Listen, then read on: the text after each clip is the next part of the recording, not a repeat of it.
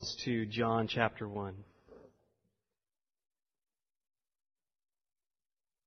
We'll be reading verses 19 through 34.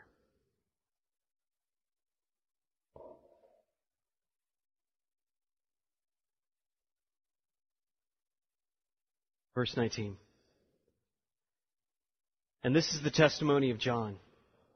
When the Jews sent priests and Levites from Jerusalem to ask him, "Who are you?" He confessed and did not deny, but confessed, "I am not the Christ." And they asked him, "What then? Are you Elijah?" He said, "I'm not." "Are you the prophet?" And he answered, "No." So they said to him, "Who are you? We need to give an answer to those who sent us. What do you say about yourself?" He said, "I am the voice of one crying out in the wilderness, 'Make straight the way of the Lord,' as the prophet Isaiah said." Now they had been sent from the Pharisees. They asked him, "Then why are you baptizing, if you're neither the Christ, nor Elijah, nor the prophet?" John answered them, "I baptize with water, but among you stands one you do not know, even he who comes after me, the strap of whose sandal I am not worthy to untie." These things took place in Bethany across the Jordan, where John was baptizing. The next day he saw Jesus coming toward him and said, "Behold, the Lamb of God, who takes away the sin of the world. This is he of whom I said, 'After me comes a man who ranks before me, because he was before me.' I myself did not know him, but for this purpose I came baptizing with water, that he might be revealed to Israel." And John bore witness, "I saw the Spirit descend from heaven like a dove, and it remained on him. I myself did not know him, but he who sent me to baptize with water said to me, 'He on whom you see the Spirit descend and remain, this is he who baptizes with the Holy Spirit.' And I have seen and I have borne witness that this is the Son of God." So the title for this afternoon's message is, "Who are you?" So who are you? How would you answer that question? I suppose it would somewhat depend upon the circumstances. If you were invited to a party by someone, you might say, "I'm so-and-so's friend." Or if you were at a family reunion, you'd say, "I was the grandchild or child of so-and-so." If you met a complete stranger, you might give them your name initially, and if you felt comfortable enough, you might speak to your vocation or your role at work. If you were my son in a park, you might, follow your older brother over and declare, "I'm his brother," which he does frequently. In each of these situations, we tell people what we think is most important for them to know about us. What is most important for this person to know about me? And this is also John's aim in responding to this delegation that's been sent from Jerusalem. So let's look first at the identity of John the Baptist as it's articulated in 19 through 23. And the focus of this section, beginning of verse 19, is on the testimony that John gives about his identity. So the leading Jews of Jerusalem have sent an official delegation of priests and Levites from Jerusalem to try and identify who John understands he is. And they specifically ask if he's three distinct people. They ask him, "Are you Elijah? Are you the prophet? Or are you the Christ?" And to each of these inquiries, he responds negatively. He then announces what he understands his purpose to be, to fulfill the role of the voice crying out in the wilderness, prophesied by Isaiah in Isaiah chapter 40. So he understands his role to be that of giving testimony, and that's the word that's used in verse 19. This is the testimony of John, and it's actually the word that we get our English word martyr from, martyria. It's a word the author, John, of this gospel likes to use a lot. He uses it here, and it carries the sense of giving a formal declaration or being a person giving witness in a courtroom. That's kind of the idea. It's formal. Just as the martyrs formally testified that they believed that Jesus was the Christ, and they testified to that by being willing to be killed. They believed that, like Jesus, they too would get a resurrected body when He returns as conquering King. So they are willing to give their lives up, and they bore testimony to their faith by doing so. And John the Baptist's testimony is about what he understood his role to be. And this conversation that he has over the next few paragraphs seems to take place over 3 days. The first day, John's testimony is about his role, and it's largely negative. It's him saying, I'm not this. I'm not who you think I am, or who you are suggesting I might be. And then on the second day, John gives positive testimony about who Jesus is. And this is verses 29 to 34. And then finally, day 3, which we'll look at next week, that's when John actually sends out his disciples who've been following him to actually go and follow Jesus. So as noted initially, this testimony is really his negative assertion that he was not the Christ. That's how he starts. They ask, who are you? And it says, he confessed and did not deny, but confessed, I am not the Christ. And the reason the writer phrases it this way is to demonstrate that John's denial is actually an affirmation of who Jesus actually was. See, by denying that he was the Christ, John was the Christ, John was getting himself out of the way to point people to Jesus. He didn't want them to miss Jesus. And the word Christ is the Greek word that's translated, it's the Greek word for Messiah. The anointed one who had been promised by God and who they expected to come and free the Jews from their subjection to the Gentile nations. And John makes it clear that he is certainly not the Messiah or the Christ. So then they ask him, are you Elijah? Now, this might seem strange given the fact that Elijah has been dead hundreds of years.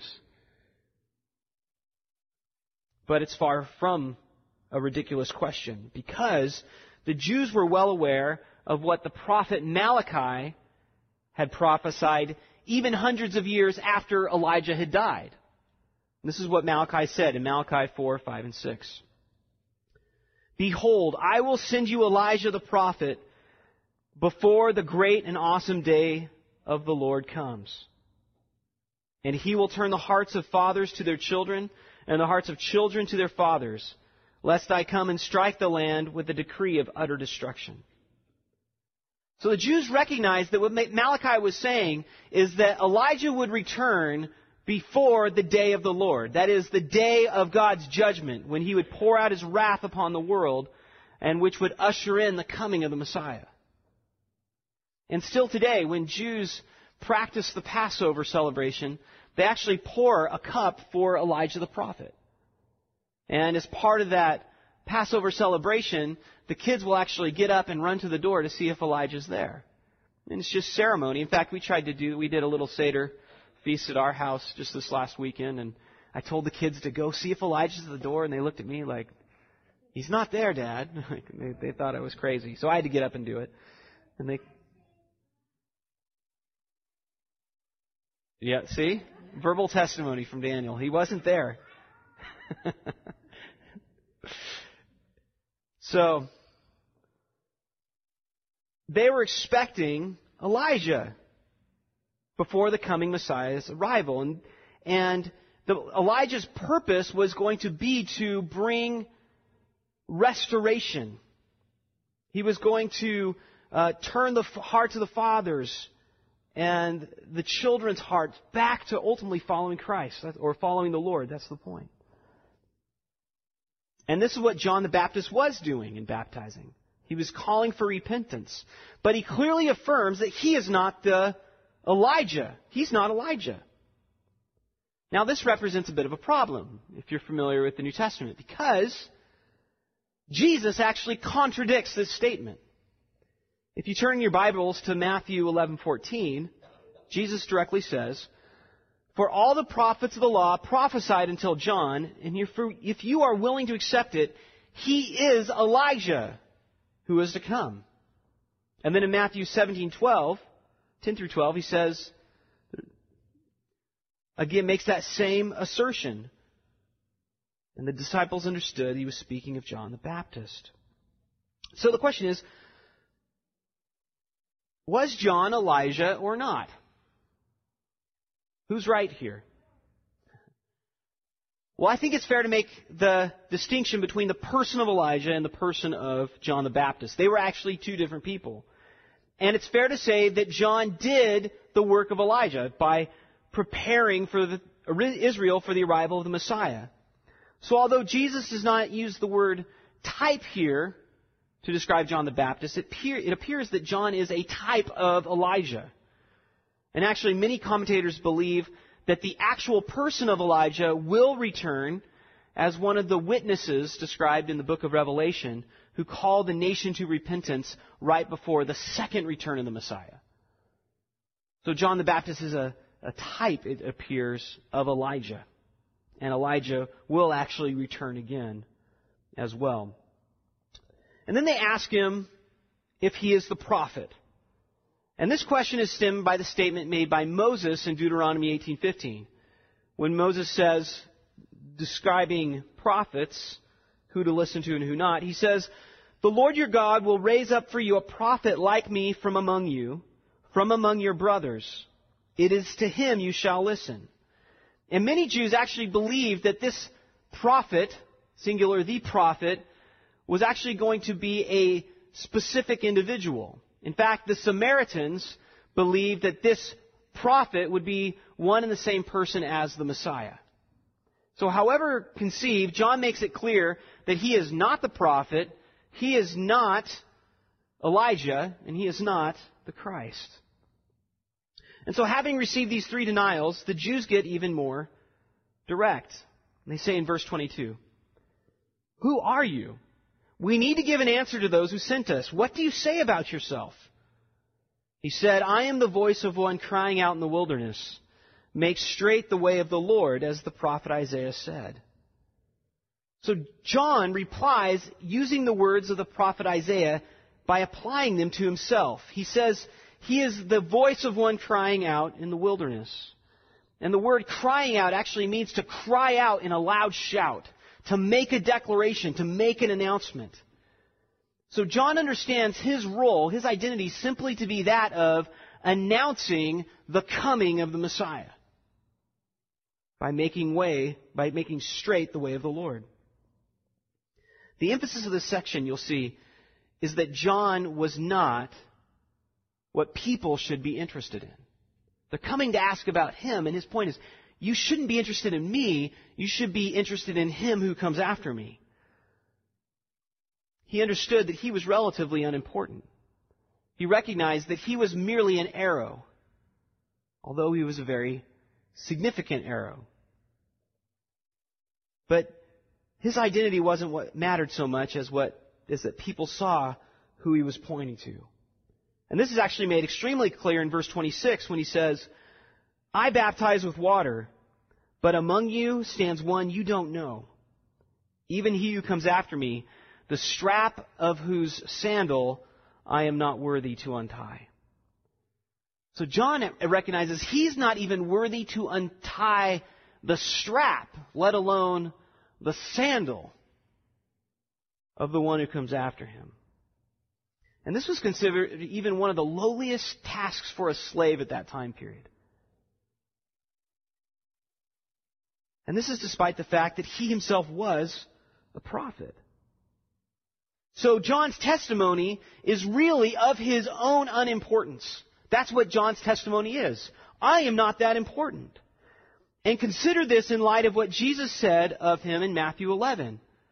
Verse 11, Jesus said about John, "Truly I say to you, among those born of women, there has arisen no one greater than John the Baptist." Okay, that's everybody except himself. And John said, I'm not even worthy to untie the strap of the Messiah's sandal. Now, although we might be prone to make overstatements in our culture, John is not making an overstatement here. John is speaking the truth.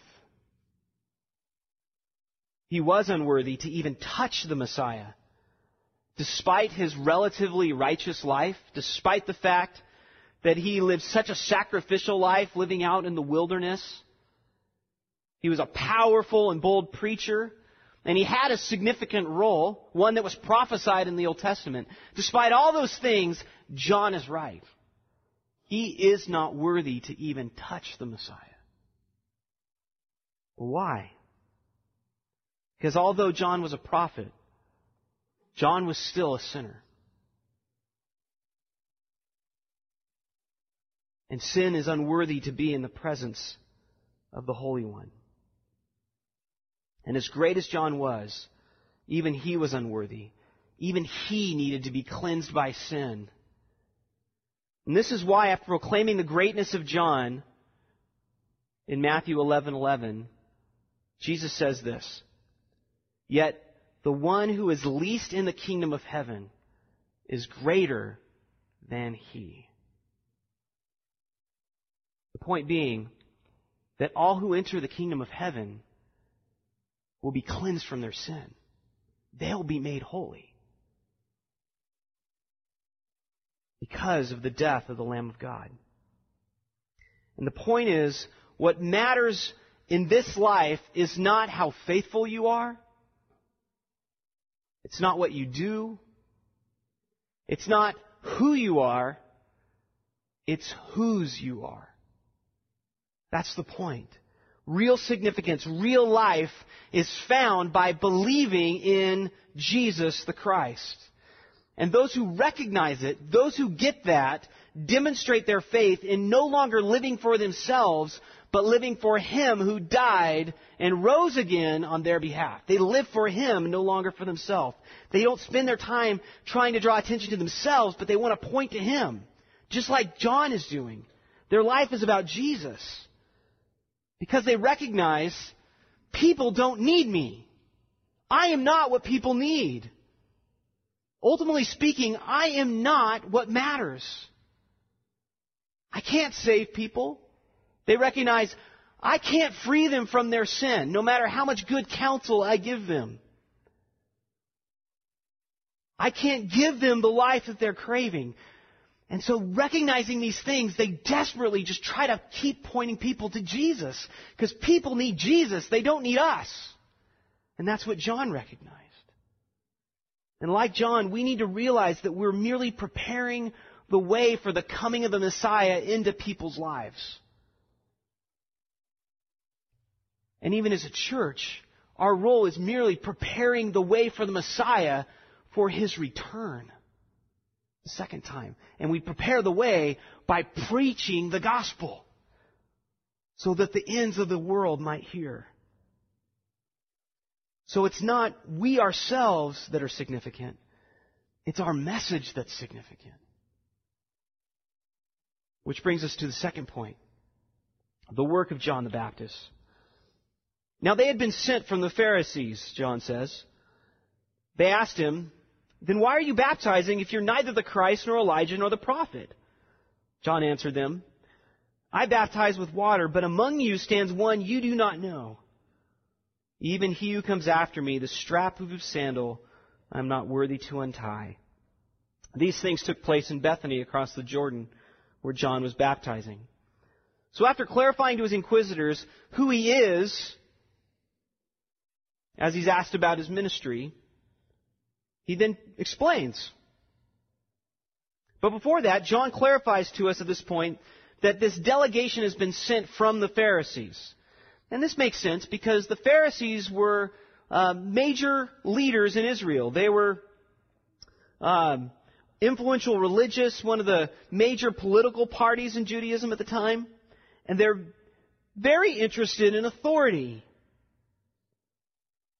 And so when they ask John about why he's doing this, they're really getting to what authority do you have? What is really your role?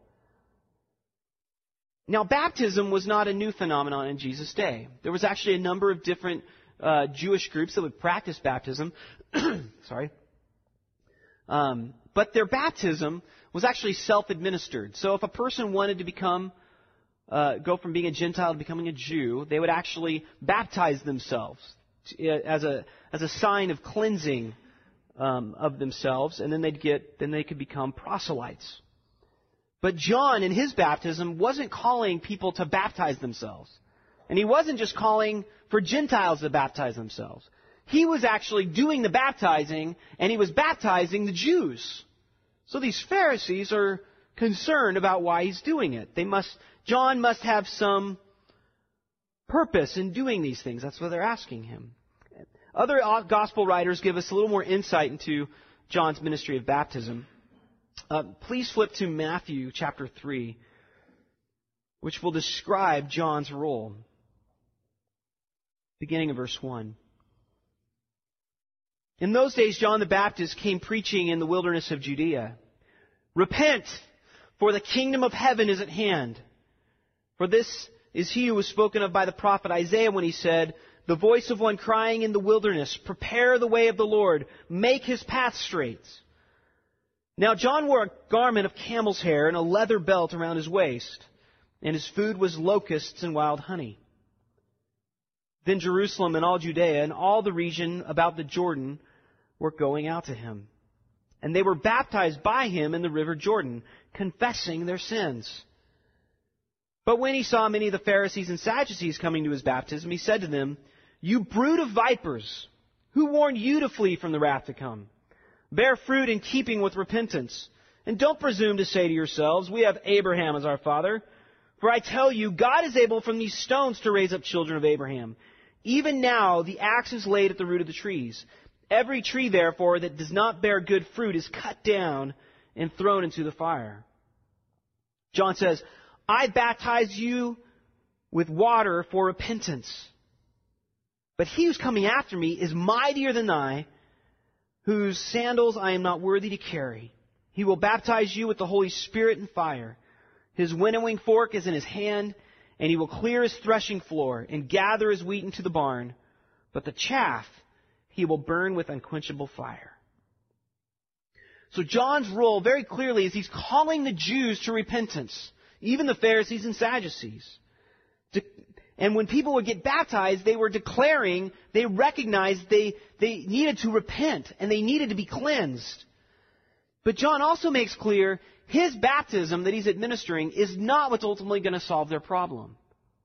Which is why he points to the one who will baptize with the Holy Spirit in verse 11. Their ultimate need was to have new hearts. And that is actually reflective of what the prophet Ezekiel said in Ezekiel 36. And this is key in understanding the role of John the Baptist and actually how it ties to the Holy Spirit and then eventually actually the resurrection as well. So please turn to Ezekiel 36. It's actually also on the board as well. He says, I will take you from the nations and gather you from all the countries and bring you into your own land.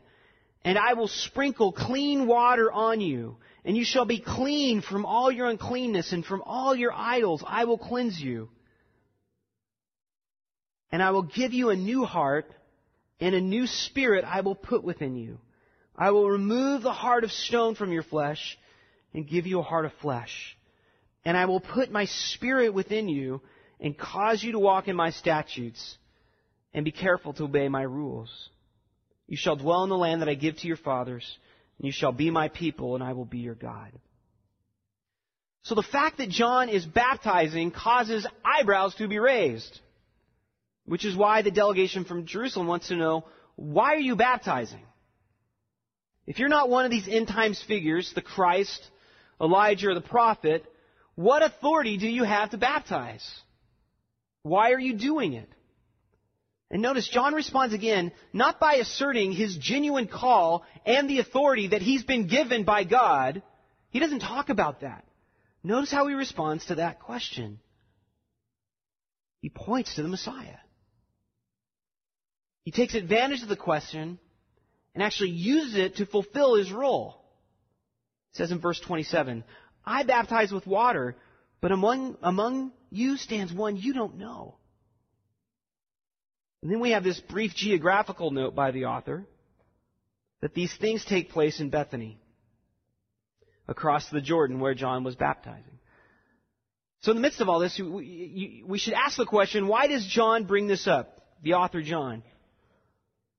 Well, what he's doing here is he's actually signaling for us to pay attention to something. Anytime you're reading the Bible and something just seems off, it's a hint to look deeper. And he's signaling the bookends of Jesus' ministry. The beginning of his public ministry and the end of his public ministry. Because at the end of Jesus' public ministry in John chapter 10, there's a review of the ministry of John the Baptist again.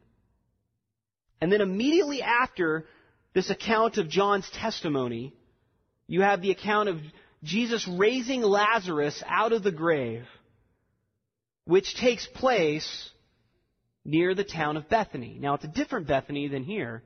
It's Bethany near Jerusalem. But I think that's why he's bringing this up, kind of a bookend. Bethany at both the beginning and the end of his ministry. But it gets deeper. Notice the effect of the event of raising Lazarus from the dead. If you'd flip to John chapter 11, verse 45. John 11, verse 45. It says, many of the Jews, therefore, who had come with Mary and had seen what he did, believed in him. But some of them went to the Pharisees and told them what Jesus had done. So the chief priests and the Pharisees gathered the council and said, what are we to do? For this man performs many signs. If we let him go on like this, everyone will believe in him, and the Romans will come and take away both our place and our nation. But one of them, Caiaphas, who was high priest that year, said to them, you know nothing at all, nor do you understand that it's better for you that one man should die for the people, not that the whole nation should perish. And he did not say this of his own accord, but being high priest that year, he prophesied that Jesus would die for the nation. And not for the nation only, but also to gather into one the children of God who are scattered abroad. So from that day on, they made plans to put him to death. Which brings us actually back to the testimony of John, chapter 1, verse 29, when John says, in verse 29, the next day he saw Jesus coming and said, behold, the Lamb of God who takes away the sin of the world. So you have the preparation for the slaughter of the Lamb of God at the end of Jesus' ministry. And here you have the announcement that he is the Lamb of God. You know, he calls him the Lamb of God. This is a very strange thing to call Jesus. And we might not be surprised by this.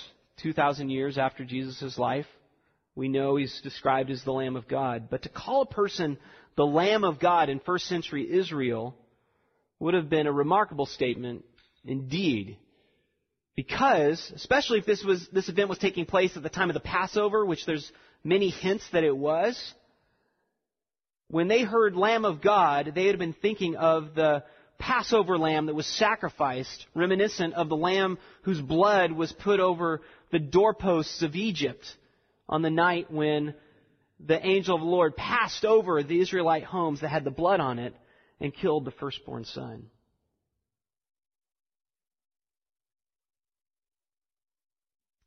The lamb was the animal that God had designated to be sacrificed during the Passover. So associating that sacrifice with a man would have been nothing short of disturbing. I mean, he's speaking of human sacrifice. It would make little sense to one who's not expecting the statement. Moreover, the fact that Jesus is described as the Lamb of God who takes away the sins of the world, that statement in itself would have been breathtaking. Takes away the sins of the world. So not only is he the Lamb of God, but he will take away the sins of the world, not just Israel. John goes on to explain that not only will he be a sacrifice for the sins of the world, but then he frankly testifies to the divinity of Christ. This is he of whom I said, after me comes a man who ranks before me because he was before me. The word ranks before me, he's just testifying to the supreme worth. It's like social rank is the idea. When he says, because he was before me, he's pointing to the fact that Jesus actually existed prior to him. Now, John knows Jesus. John is Jesus' older cousin, about 6 months older. John knows who Jesus is. And he says, he existed before me. Pointing to his divinity. And in case we might miss it, John makes it explicit in verse 34 when he says, I have seen and borne witness that this is the Son of God. But going back to verse 31, John frankly admits that prior to recent events, he himself wasn't even aware of who Jesus actually was. He didn't know who his cousin actually was. As he says in verse 30, this is he of whom I said, after me comes a man who ranks before me because he was before me. I myself didn't know him, but for this purpose I came baptizing with water, that he might be revealed to Israel. So John certainly knew Jesus. He just didn't understand Jesus' role. It wasn't until he actually baptized Jesus that the full person, the full revelation of who Jesus was finally was made known to John. But again, this information wasn't revealed to John so that John's curiosity about who the Messiah might be could be satisfied. That's not the reason. John says the reason. So that he might be revealed to Israel. God revealed who Jesus was to John so that John could point to him, which is what John's doing. And John then narrates how he came to realize this profound reality about his cousin. He explains, I saw the Spirit descend from heaven like a dove, and it remained on him. I myself did not know him, but he who sent me to baptize with water said to me, that's referring to God, he on whom you see the Spirit descend and remain, this is he who baptizes with the Holy Spirit. So the special purpose and identity of Jesus is revealed with the emphasized connection with the descent of the Holy Spirit coming up down and remaining upon Jesus. The fact that Jesus has the Spirit remain on him is indicating he will be the one that will accomplish the work prophesied in Ezekiel 36 of spiritual cleansing. See, Jesus will be the one who pours out the Spirit because the Spirit remains on him. See, remember, the Jews' great need, as revealed in Ezekiel 36, was that they would have their hearts changed through the coming of the Holy Spirit. And that's why Jesus' baptism is far more significant than John's water baptism. Remember the phrase, Ezekiel 36, I will give you a new heart, and I will put my Spirit within you. Israel's need was to have changed hearts. They needed to be born again. They needed to receive the baptism of the Holy Spirit. So Jesus' death as the Lamb of God is what is going to provide the spiritual cleansing that they need. It's through His blood being shed that they will receive the cleansing. John couldn't offer this cleansing. He could sprinkle them with water. They could go through that ritual. But the death of the Lamb of God was necessary for true spiritual cleansing to take place. But after Jesus died, the promised Holy Spirit could then be poured out in full. And this brings us to the baptism of the Holy Spirit and its connection, actually, to the resurrection. So this is Resurrection Sunday. So I'm expecting, many of you came expecting to hear something about the resurrection. And I'm not just drawing this in because it's Resurrection Sunday. Understanding the role of the Holy Spirit is critical. It's intricately tied to the resurrection from the dead, as we'll see. It has the baptism of the Holy Spirit has everything to do with the resurrection. Because if we keep on reading in Ezekiel, you're going to notice he reveals more about the work of this coming Holy Spirit. Turn to Ezekiel chapter 37, which is just the next chapter that after we've been talking about Ezekiel 36. He gets to 37, and it's really part of the same conversation. And God reveals more to Ezekiel about this great blessing that's going to come upon Israel in the form of the Holy Spirit. He starts talking about, he takes Ezekiel to this battlefield where these dry bones are littered all over the place. And he says to Ezekiel in verse 12, "Therefore prophesy and say to them, Thus says the Lord God, Behold, I will open your graves and raise you up from your graves, O my people.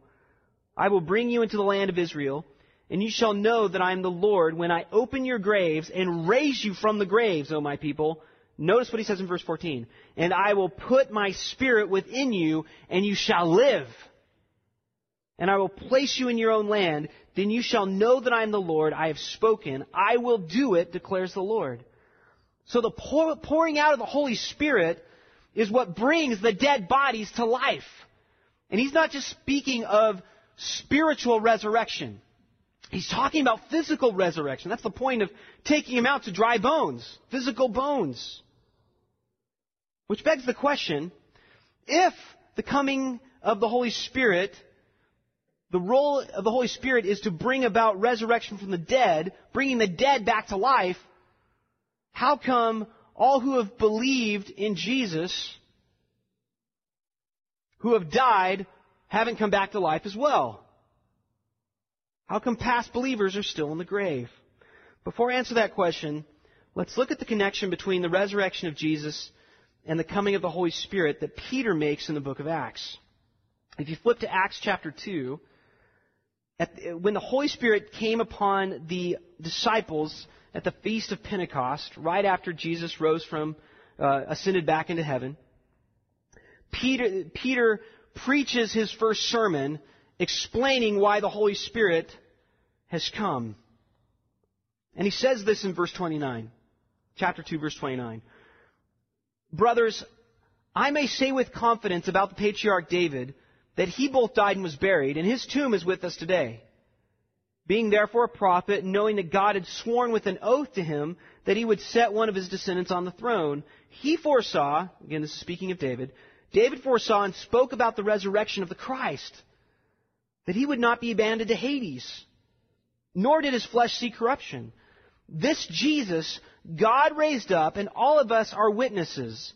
Being therefore exalted to the right hand of God, and having received from the Father the promise of the Holy Spirit," so the death has happened, blood has been shed, "he has poured out this that you yourselves are seeing and hearing."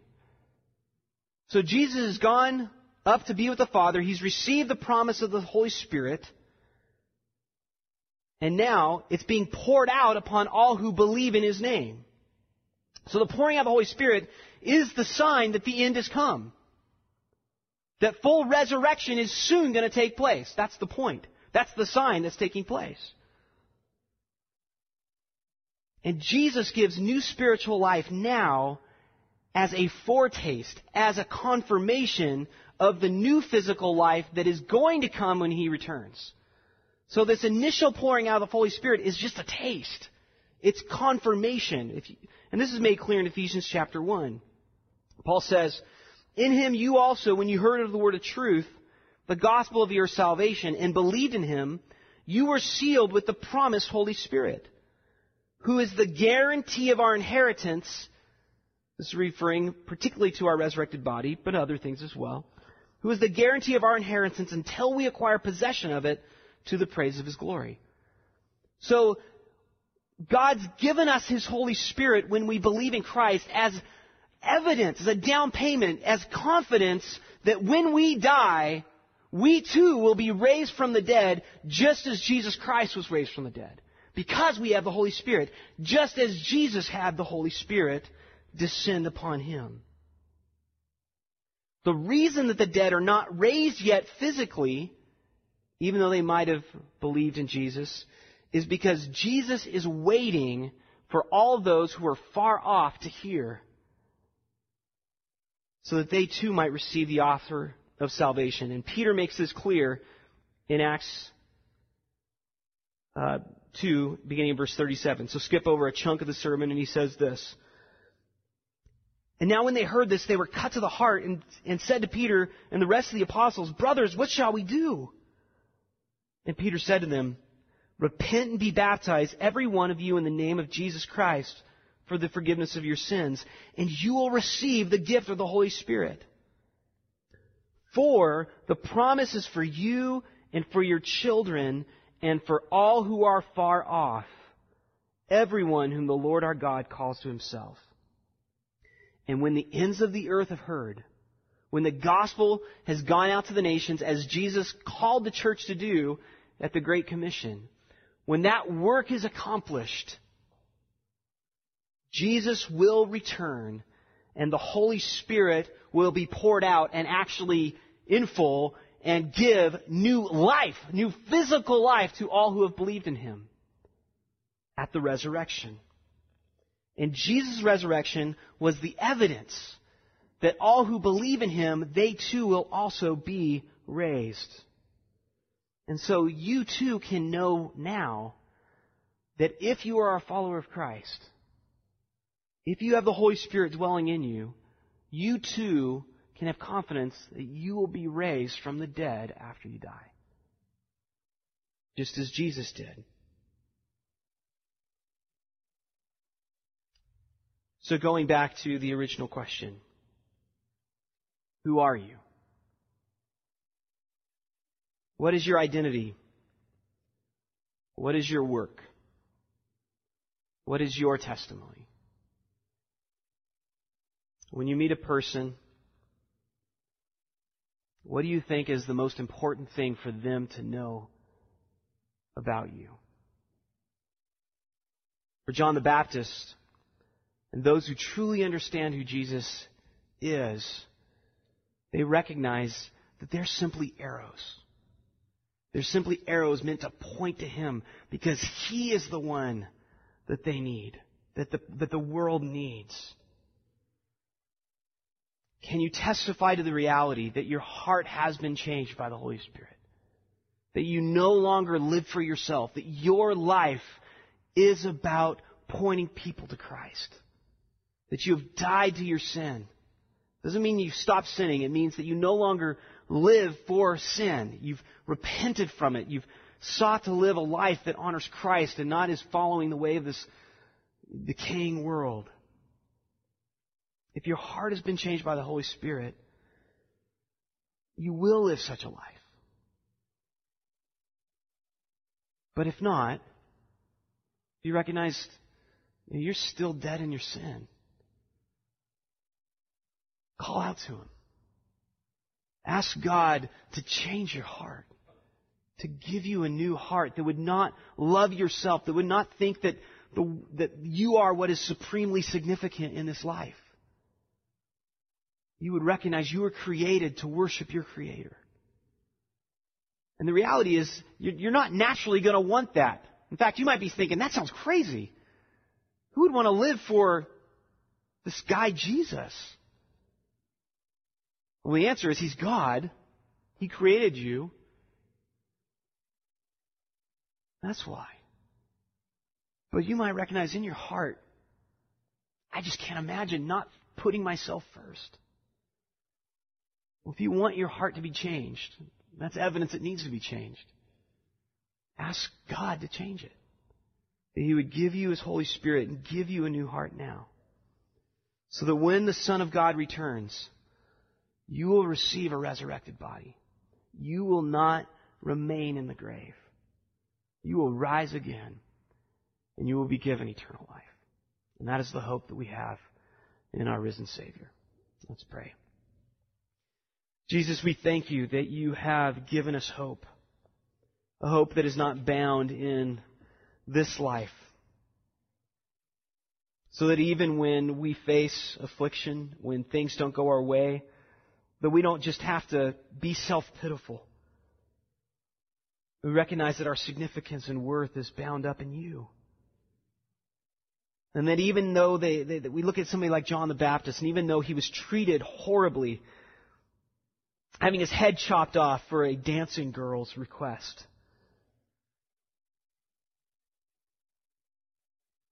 we too might be treated similarly and know it's okay.